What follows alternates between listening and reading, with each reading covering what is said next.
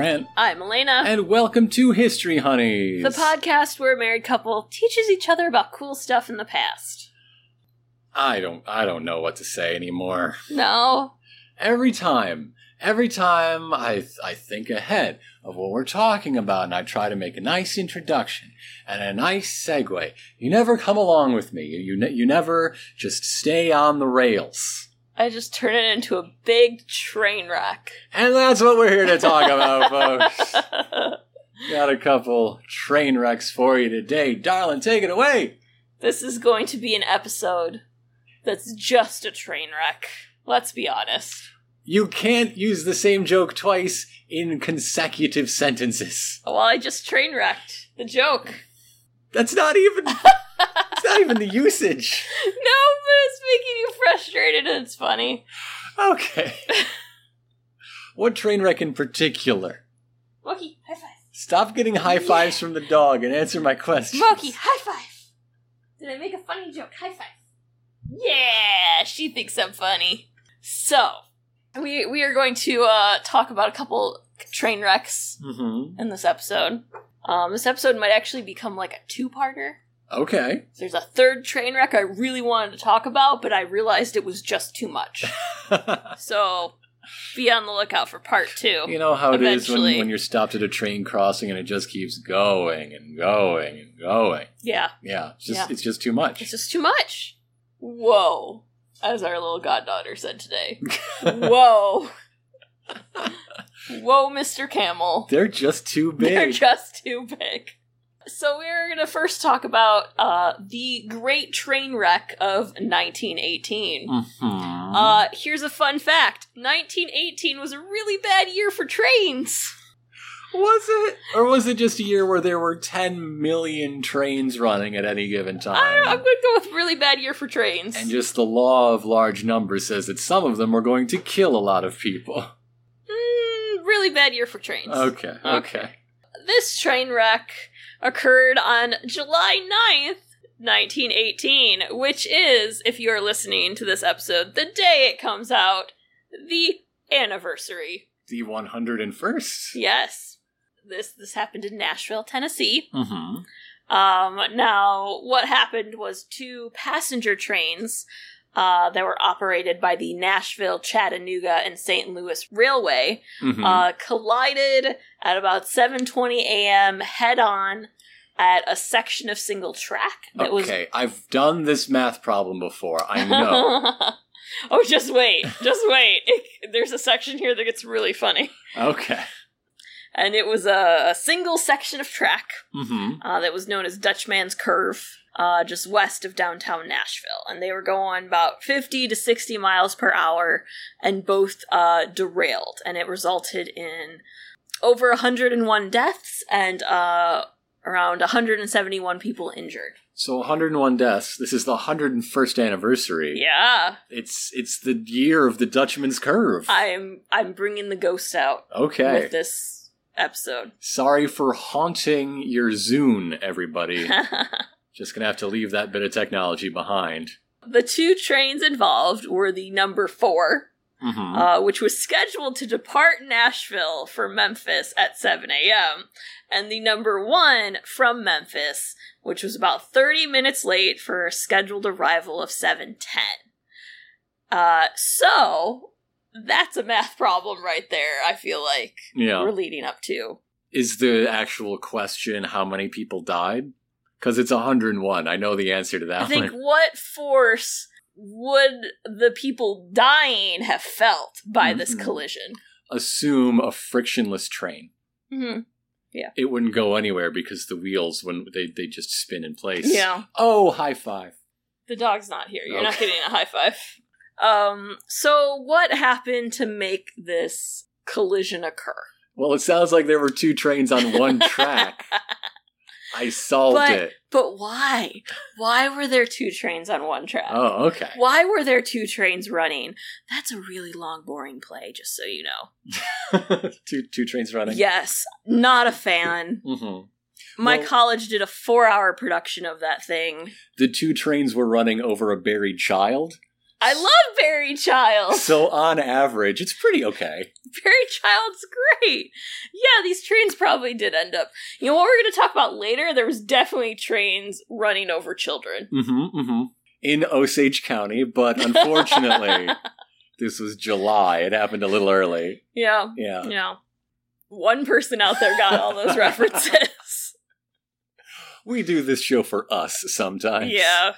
The number 4 train departed Union Station in Nashville, and it had 2 mail and baggage cars, like mail, not like like mail. postage. Yes, postage, and 6 wooden coaches. Train 1... Coaches as in train cars, not the people who are in charge of athletic teams. Yes, in case Well, we're all really we had confused. to explain what mail was. I don't know. There could be someone out there that's like, why do we gender our trains? We're like, we don't. It's because they're so darn phallic. That's why. Yes. Yeah. Just ramming into things. Tunnels. Well, that's going to get interesting later. Train 1 was headed to Nashville and had 1 baggage car and 6 wooden coaches and 2 Pullman sleeping cars. Those were of steel construction.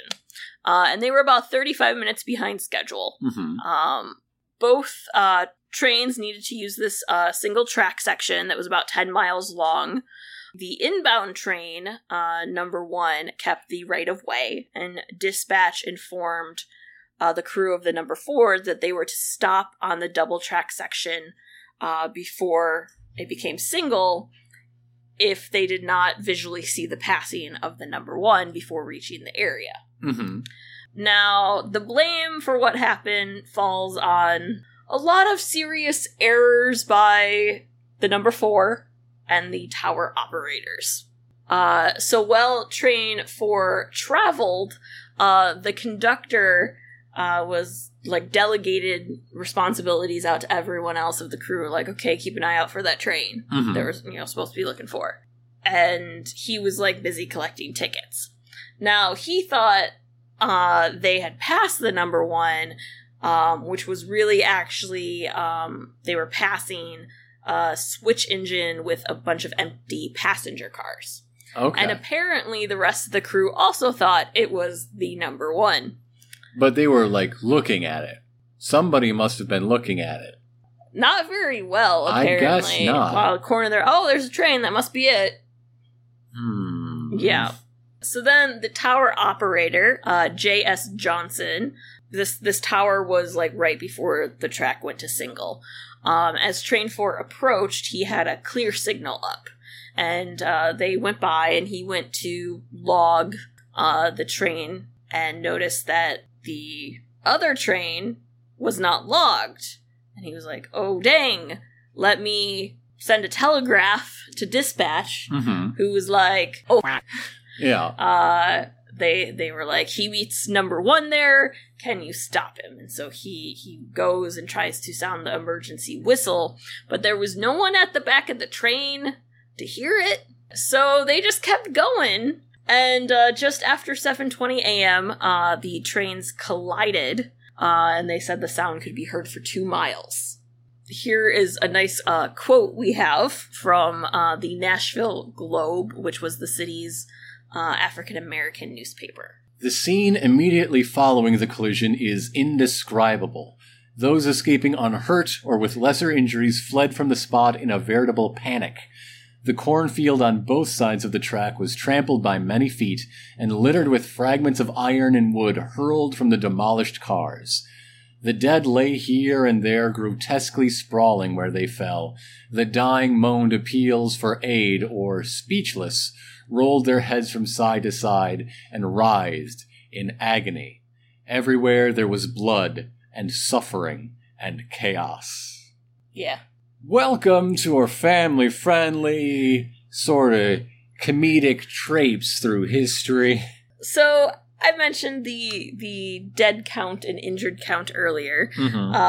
Now, some say it was higher. Well, for several reasons.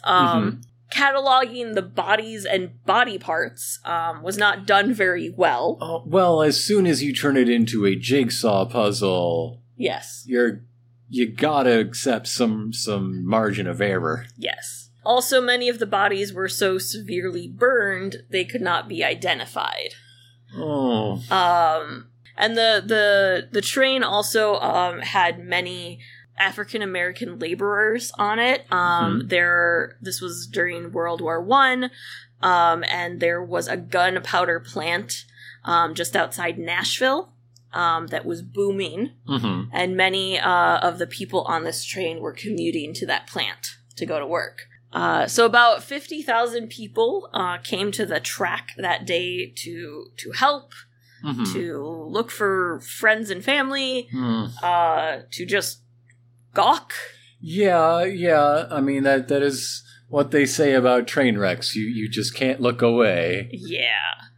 So this train wreck happened, as we talked about the many issues that the crew of the number 4 had, and the tower operator. They also lacked a proper system to determine train positions. And the wooden construction of the cars greatly increased the number of fatalities. This accident would lead to more railroad switching to more steel passenger cars. Now, one of the trains did have their passengers in steel cars. They did have 2 sleeping coaches. Two of them. But then they had 3 wood. Did they notice that the people who happened to be in the sleeping coaches at the time had a much greater rate of surviving the accident? Yes. Okay, well, there's your control group right there. Yeah. I mean, they did a science on accident. When this accident happened in 1918, it was all like cornfields. And there's some really interesting Google Earth images where you see totally not cornfields now. And you gotta wonder how many people walking down that street know. Right there. The rail fans know. The rail fans always know. So that's one of our train wrecks of 1918. And it's supposed to be the Great Train Wreck. But there's a lot of train wrecks of 1918, so I do have to question, was it the great one? How great is it really? Yes. What are we judging the greatness on? And when we come back, we'll talk about another one. All right.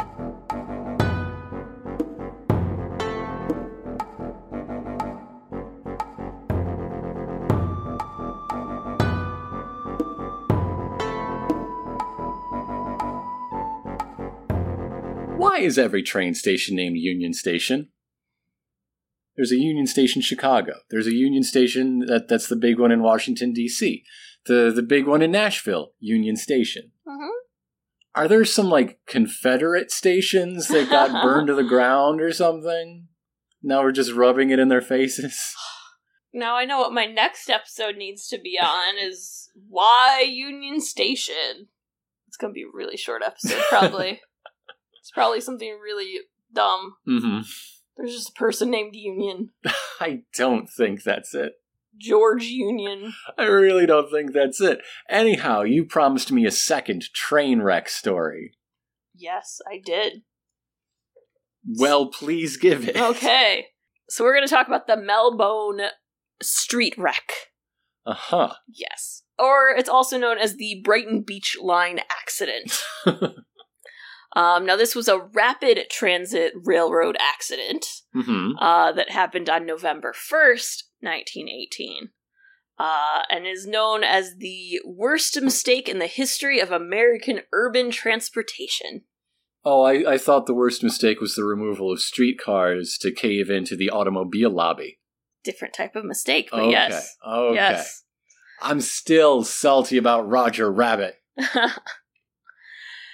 So during the 1910s, the Brooklyn Rapid Transit Company was in contract with the city of New York to construct new subway lines and upgrade older lines. And this was in partnership with the Interborough Rapid Transit Company. And they haven't been upgraded since.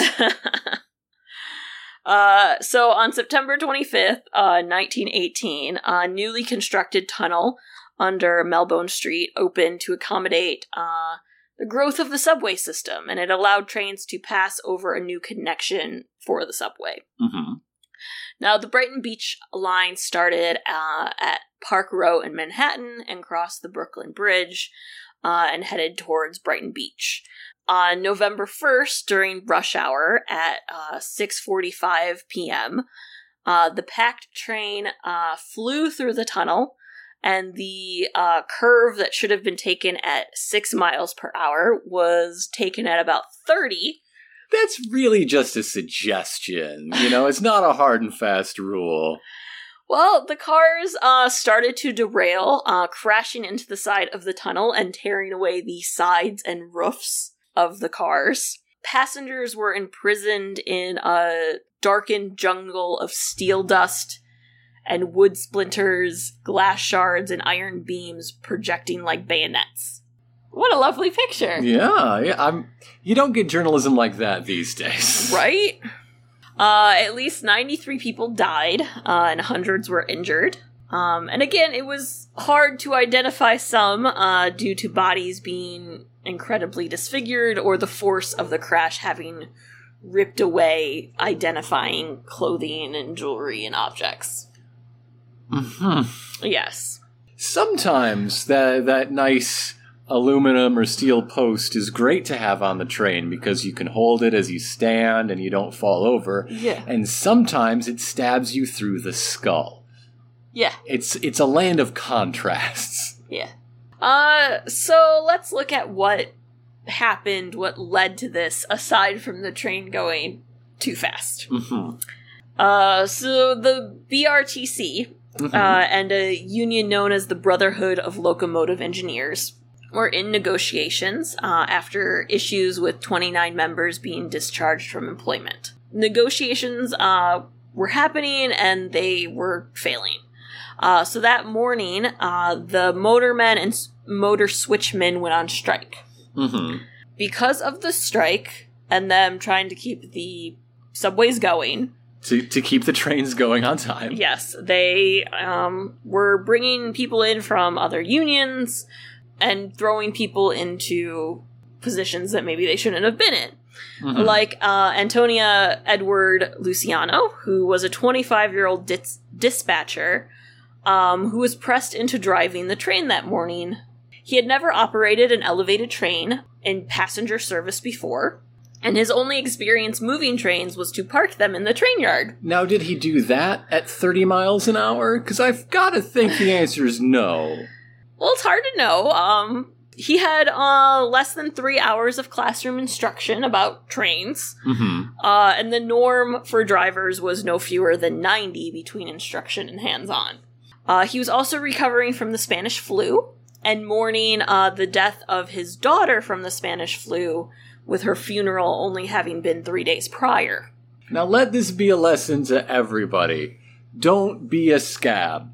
Do not cross picket lines. You're already in a union. Have some solidarity with your brothers. Yeah. Your boss needs you more than you need them.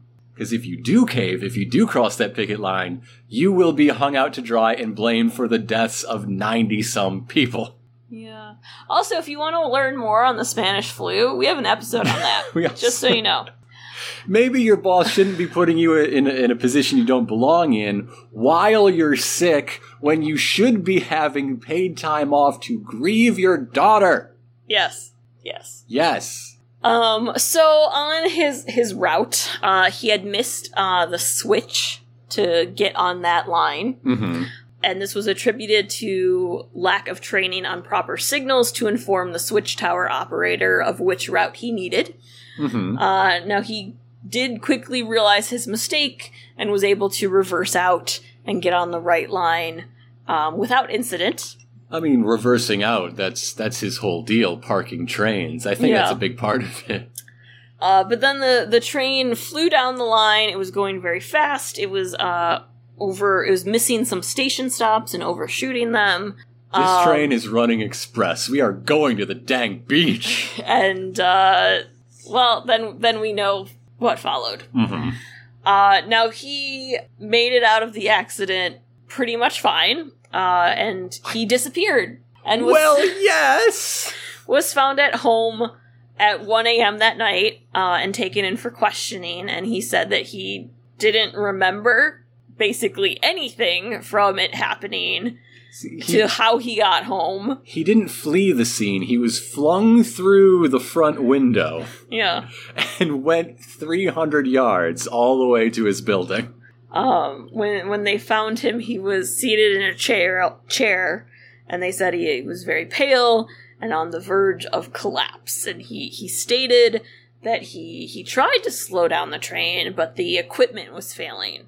Though an investigation later on didn't really show that he tried to engage any of the emergency brakes. Well, maybe he thought he was, and he was pulling the wrong thing. Yeah, because he wouldn't know. Does he know how to do the emergency brakes? Probably not. He doesn't drive trains. Like, that even happens with people in cars. Like, people... There's this weird epidemic of people who think that their brakes are cut, and it's because in the momentary panic, they're pressing the wrong pedal. Yeah. It could happen. Yeah, you panic and you do the wrong thing. Mm-hmm. Yeah. So, there were some other things, though, that led to this being such a bad accident. The train itself. So the commuter train had 5 cars that were mostly made out of wood. Ah, that's how they get you. They had 3 motor cars and 2 trailer cars. Now, the motor cars were 2 times as heavy as the others, but the trailers were more top-heavy. Okay. Now, standard procedure was to avoid coupling 2 trailer cars together, and you should put, like, a motor car between them, as it gave more stability to the lighter trailers. In the case of this train, 2 trailer cars were coupled together, and they were the ones that did get the bulk of the damage to the cars and the people. Due to the strike, it's believed that probably a undertrained substitute was used to couple the cars together and probably just didn't know. This is what happens when management does not value their labor. Yeah. People die. Yes. And in this case, when the train derailed, the 2 lightweight trailers slammed into the walls, ripping apart, and the 4th and 5th motor cars just ran right into them and all the people that were now thrown across the tracks. Like a concertina. Yes. Many people died instantly, being flung about and seriously injured and run over. But then there were some who had no marks on them, which meant they probably died by suffocation. Now, those who were able to make it out, which were probably from, like, the back motor cars, found that they couldn't do anything to help. They couldn't reach anyone because the cars had barricaded them outside of, like, they couldn't reach anyone else. The rescue efforts were delayed due to the position of the accident. Police and firemen were not notified for a good 15 to 20 minutes. And then it was like 45 minutes until anyone was able to attempt to reach them. And it was, a tunnel, so it was narrow and difficult, and they had to tear away debris and try to unbury people. Also, the closest hospital was at capacity with Spanish flu patients. So they had to set up a makeshift infirmary at Ebbets Field, which was the home of the Brooklyn Dodgers from 1912 to 1957. So if anybody is living today at the Jackie Robinson apartments, are they haunted? Oh, yeah. Or did the ghosts follow when the team went to L.A. and the Dodgers are haunted, but the land is not? Great question. Okay. Question, I guess, is how many people, died there? Since it was an infirmary, were they able to, save most of those people? Is it just that tunnel's really haunted? Good question. So the city tried 6 people for manslaughter, 5 from the railroad companies, and then Luciano. None were found guilty. The defense apparently focused a lot on the train having mechanical errors, but BRTS's own investigation said otherwise. Luciano testified on his own behalf, saying that the train was not working right. Right. What other defense would he possibly have? Right. BRT said the equipment was fine, he just didn't do anything. It was just a lot of, we say this, you say this Mm-hmm, mm-hmm. No one was found guilty. But the Brooklyn Manhattan Transit Company, which was the successor of the company after BRT went into receivership, did pay out $1.6 million in claims in 1923. Mm-hmm. Luciano changed his name to Anthony Lewis and became a house builder in Queens, and lived until he died in 1985, trying to Well, that's nice. not be known. That's nice. If anybody who listens to our show is a writer or editor on any Spider-Man titles, Yeah. I need you to make it so that Ben and May Parker's home was built by a man named Anthony Lewis. Yeah. Please. Okay. Please. I don't know anything else about Queens. Yeah. So then the street was renamed Empire Boulevard after the accident. Because they didn't want that name to stick around. Melbourne Street, isn't that the... No, No. it's Empire Boulevard. I don't know where you saw that sign. There is a detached one-block section that is still called Melbourne Street. Mm-hmm. Apparently there are no plaques or signage or anything that talks about the accident anywhere. The tunnel continued to be used for daily passenger use for 40 years, but was no longer a part of, like, the main line after 1920. And the tunnel is now part of the Franklin Avenue shuttle, like, service line, but I guess it's not used for, like, normal passenger service. It's just only if they need it. Mm-hmm. Now, this accident did tighten up existing procedures and sped up the modernization and precautions of the transit network. There was a new signal system that was already in the works, which was basically what we have now with, like, the red light, and if the train passes it, Mm-hmm. it triggers a dead stop of the trains. Right. It sped up the installation of this system. I would certainly hope so. It also put pressure on BRT to remove wooden equipment from routes that went through tunnels or subways. Wooden cars would be used in tunnels for another 9 years, but they were slowly being phased out. Mm-hmm. And cars of partial wooden construction, though, would remain on the elevated service through 1969. But they wouldn't go through tunnels. Now, in 1974, another accident happened on the same site. It's a dangerous part of the line. Yeah. But this time it was split switch instead of overspeeding. A slow speed train derailed and hit a wall. But there were no injuries. Probably because of that slow speed. Yeah. Yeah, that makes sense. So, that's your other train wreck there. Mm-hmm. You'll get part 2 eventually. Third train wreck's a good one. In 1 or more months. I should have started it with it. Yeah. It should have been my first train wreck. Oh, darling, there's no way this is our first train wreck. Oh, such a train wreck. See, you gotta wait until the end to do the callback. It's just cheap immediately. I just want to make train wreck jokes. Yeah? Yeah. You do all the time. You do all the time. Oki agreed with me. She high-fived me. She is trained to do that for treats. I had no treats. She did it because she agreed. Anyhow, we're gonna take a quick break and be right back with your letters.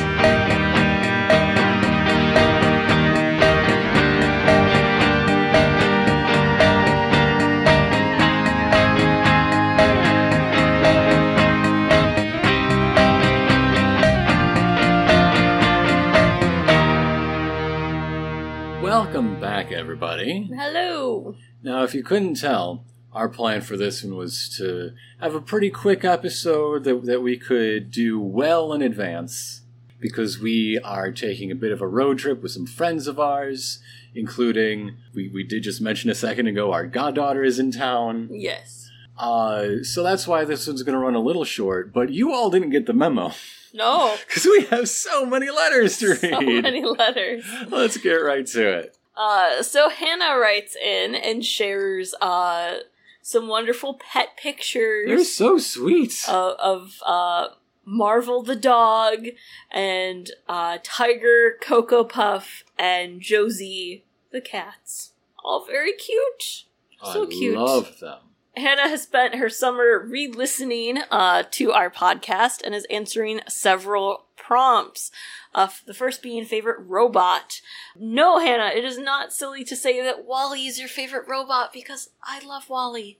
WALL-E's my favorite robot. She points out how it is becoming more relevant every year that passes, the story of WALL-E. Mm-hmm. And I agree. Her favorite snack food would be raw cookie dough or chocolate frosting straight out of the can. Also, Ruffles all-dressed chips, which are apparently Canada's favorite flavor. Well, yeah, Canada hates nudity. Yeah. Famously. Favorite mistake? Her and her sister. Just kidding. That's pretty funny. I enjoy that. Favorite mistake is that in 2016, the wardens of a prison in Sweden forgot to lock the doors of the cells before they left for the night, because in that lower level of the prison, they could just leave. When the prisoners figured this out, they snuck into the kitchen and made themselves a chocolate cake and watched TV all night, and then went back to their cells before they all came back in the morning. Mm-hmm. In an interview with the guards, praised them for doing what they did. And it was very sad to not know if the cake was any good, because they didn't leave him any. And the news articles of the time liked to say it was still unknown whether they used a recipe or not. Well, the recipes were under lock and key. They always made sure to lock those up. Favorite playwright? Hannah points out that she loves Shakespeare. Also really likes Lin-Manuel Miranda. Points out that Hamilton and In the Heights were both majorly important to her in high school. And man, I feel old. Darling. What? You are old. I am old! 'Cause, that's like me saying it was majorly important to me in my late 20s. Is rent not important to the kids anymore? That's no. What was, no, it's really not. It's not. That was what was important to the kids in my day. Rent and Tick Tick Boom. Nobody knew about Tick Tick Boom. No, it was my high school friends. You were homeschooled. It was my theater high school friends. Okay. Favorite deadly disease? Influenza. Hannah shared that her mom wasn't quite an anti-vaxxer, but really wasn't into vaccines. Mm-hmm. So Hannah did a lot of research about the flu and was able to convince her mom to let her get a flu vaccine. Good for you, Hannah. Good job. So thank you for writing in. Thank you very much. Sage writes in for the very first time. Great to hear from you, Sage. And she says some very kind things about our various projects. Thank you very much. And also writes in with some prompt responses. Her favorite snack is banana bread cookies. Ooh. Especially her own, because she can make them vegan, so everybody can have some, depending on other dietary restrictions, I suppose. But I want a banana bread cookie. Yeah. I've never had that. Shared the recipe. Her favorite mistake is one from her own personal life. One day, while one of her roommates was moving out to Ontario, they messaged the other saying, "Hey, can I sleep on your floor tonight?" thinking they were previous friends. But they weren't. So the one crashed on the other's floor the very first time they met, and then they became fast friends and did become roommates together from that awkward accidental meeting. Oh. Yeah. Yeah. It took me a minute to map that in my brain, but I figured it out. Okay. I got it now. Good job. I got it. Her favorite robot is Big Dog from Boston Dynamics, because all those videos where it's mercilessly bullied by engineers. Oh. She also gives a really detailed request for a upcoming topic and why it would be very important for people in general to hear. And we are definitely going to take that under advisement. Thank you very much. And we are really looking forward to those pictures of Bo you promised, because I love a good dog picture. Yeah. And all dog pictures are good ones. Thank you, Sage. George writes in and says that they would love to go with Thomas the Tank Engine as their favorite train, but they're going to go with the L here in Chicago because it's rickety, old, dirty, and pretty dangerous, but it's got character. I don't think any of those four are true. Okay, maybe dirty. It's dirty. It's sometimes. Really dirty. And depending on what train you get, sometimes it's old. I don't think the train so much is dangerous as maybe some of the people on it. Yeah, I guess. Thanks. It's really the Cubs fans that are dangerous. That's what They're it is. so drunk. They're so drunk. Thank you, George. If you said it was smelly, I'd be like, yeah. Oh, it's often so smelly. Yeah. It's always smelly. Lord Smaff writes in once again, and their favorite train, at least from an aesthetic point of view, is the Mercury train. There were several Mercury trains, the Chicago Mercury, the Cincinnati Mercury, but they were these Art Deco, like, polished stainless steel art pieces, essentially. Anyone who's been to MSI in Chicago would be familiar with the Chicago Zephyr, which is of a similar school of design. Yes. One of my favorite things I saw earlier this year was a talk from Doug Chiang at Star Wars Celebration about his job, being the lead visual designer for episodes 1 and 2. Yeah. And one of the slides he put up was a picture of the sleek Naboo starfighter and Amidala's ship next to the grungy, kit-bashed transports from the original trilogy. Next to a slide with, like, the Zephyr and the Mercury train next to pictures of today's locomotives that you see at train crossings all across the country. Yeah. And noting the same, like, 30 to 50 year gap. Yeah. I love that example. I just wanted to talk about how that thing people always complain about the prequels about, oh, they have such higher technology. Well, no, they just have a different aesthetic. Yeah. Because it shows a different they want things to look pretty. A different cultural moment in that society, which is something no other Star Wars media does. Yeah. Everyone is just doing different iterations on the same aesthetic. Prequels are better than everything else in at least one way. Thanks, Lord Smaff, for letting me go on a rant. Isaac writes in and thanks us for pronouncing their name right. That made me really nervous because I forgot how he said it last time. Me too! I was like, is that what it is? I hope it's just Isaac. That's what we went with, right? I think so. We might have just messed this all up. But their favorite train, they are torn between Snowpiercer. Yes. I'm all about that. Love Snowpiercer. Wonderful movie. Made me so uncomfortable. Loved it. The Every Frame a Painting video on Snowpiercer is so good. Yeah. Yes. Other train would be any train that has ever been in the scene of a heist movie. Ooh. Because it's fun. Snowpiercer's kind of a heist. They're trying to heist back their children. Yes. Yes, they are. Snowpiercer and Mad Max Fury Road. Those are movies that put me into the fetal position in my movie chair. Isaac also gives a minor correction. Because you called them out that, they found us through a friend. No. It was Twitter. Oh, okay. After some Metal Gear, whatever RR stands for. Metal Gear Rising Revengeance. Oh, okay. I knew there was Rising. Yes. I didn't know Revengeance was in there. Okay, it's one. It's a real word, I promise. A real word? I know it's a word. Really? Because a lot of people didn't. They thought they just made it up for the game.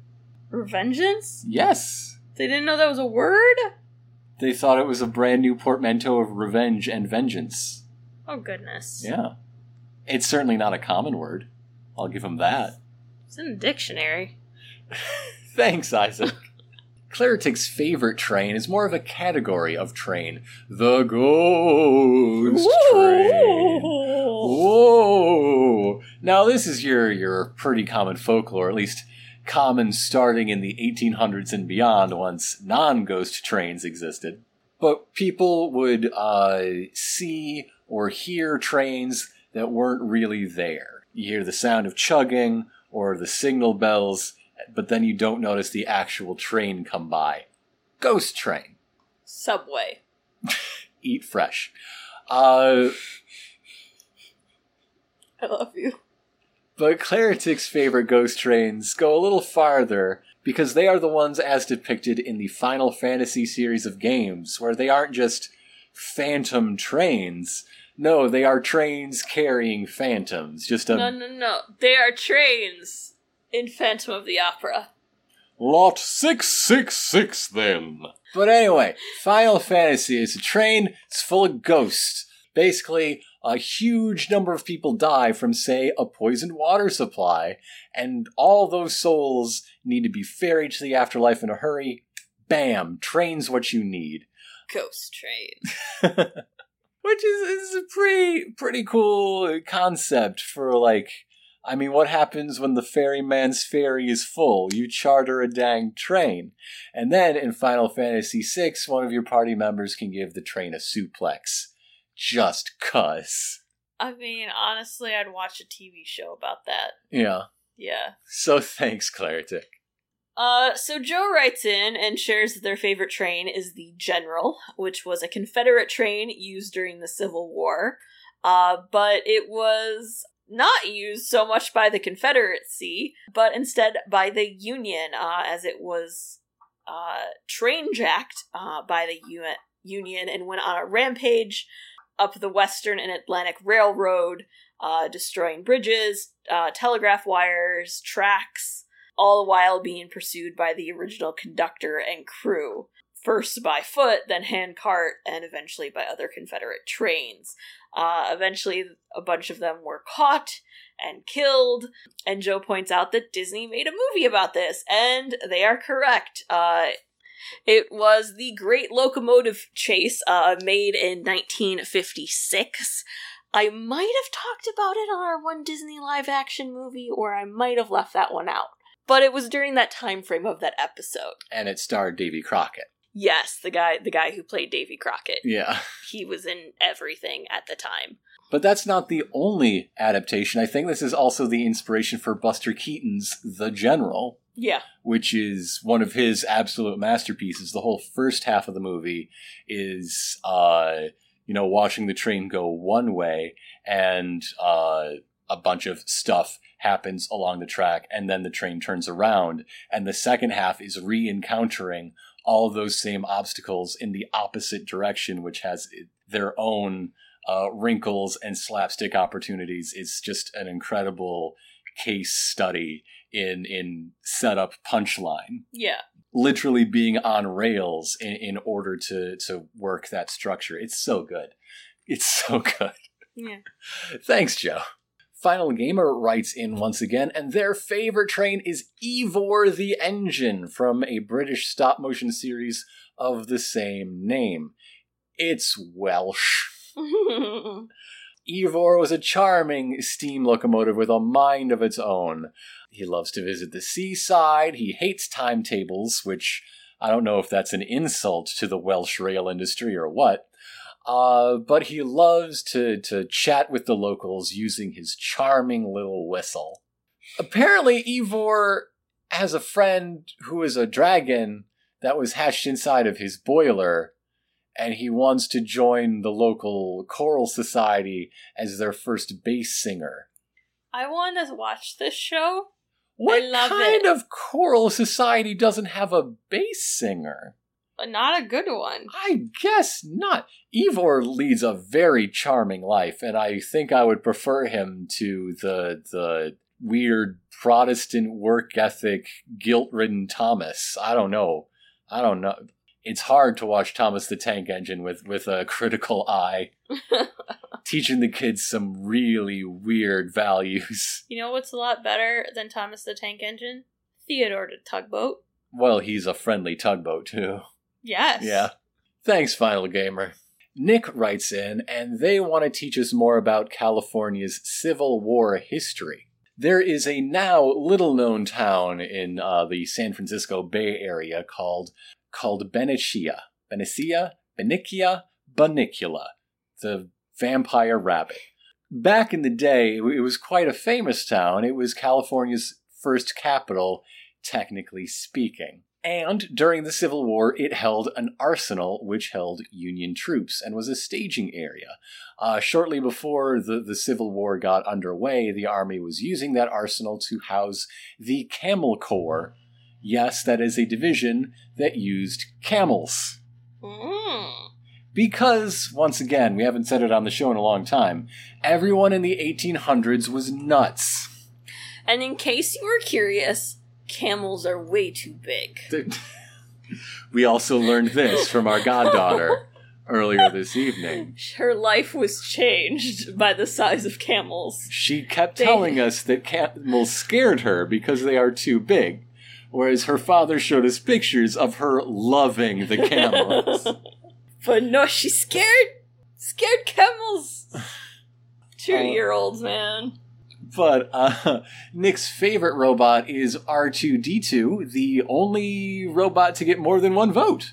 So therefore, the greatest robot of all time.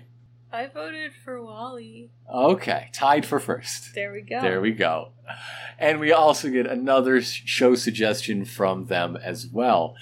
So thank you to everybody who wrote in. We really, really do appreciate it. If you would like to write into the show, where can those go, dear? HistoryHoneysPodcast@gmail.com. We want your stories, your questions, your comments, your corrections, and in addition to all of those, we would love to hear the responses to our usual prompt. What's the prompt, darling?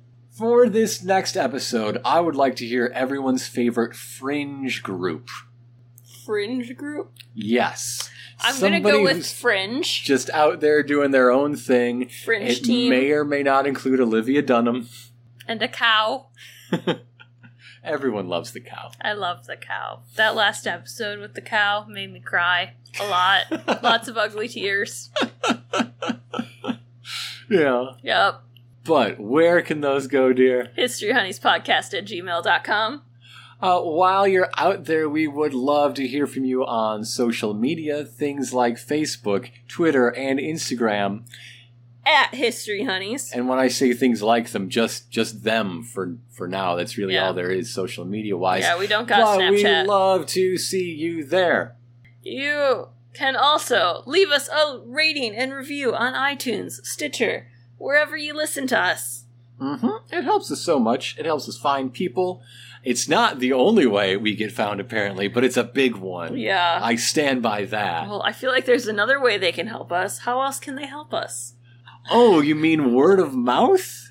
Yeah! By people telling people? Because in the end, isn't that all life is? Just people together? I guess. I trust people more than I trust anything else in this world. I trust my dog more than people. Well, when's the last time your dog gave you a podcast recommendation? She doesn't. I'm okay with that. I don't have time to listen to podcasts. I'm just saying word of dog doesn't really help our show grow and develop and help people find common ground with their friends and something to talk about, something to enjoy together. And that's... I can enjoy a podcast with my dog. We could listen together. Yeah? It'd be nice. Is she a big fan of Paired by Liz Anderson? Don't know. We don't listen to podcasts.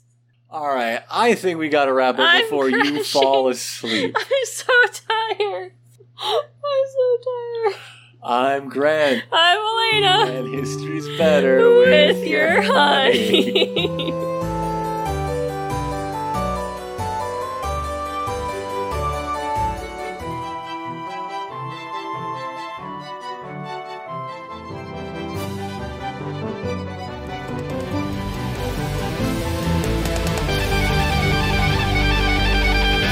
What are you doing to me? What? What's happening? What do you mean? What am I doing? We're so close. I know. I've just been rocking to stay awake. It was like 4 letters ago I just started dying.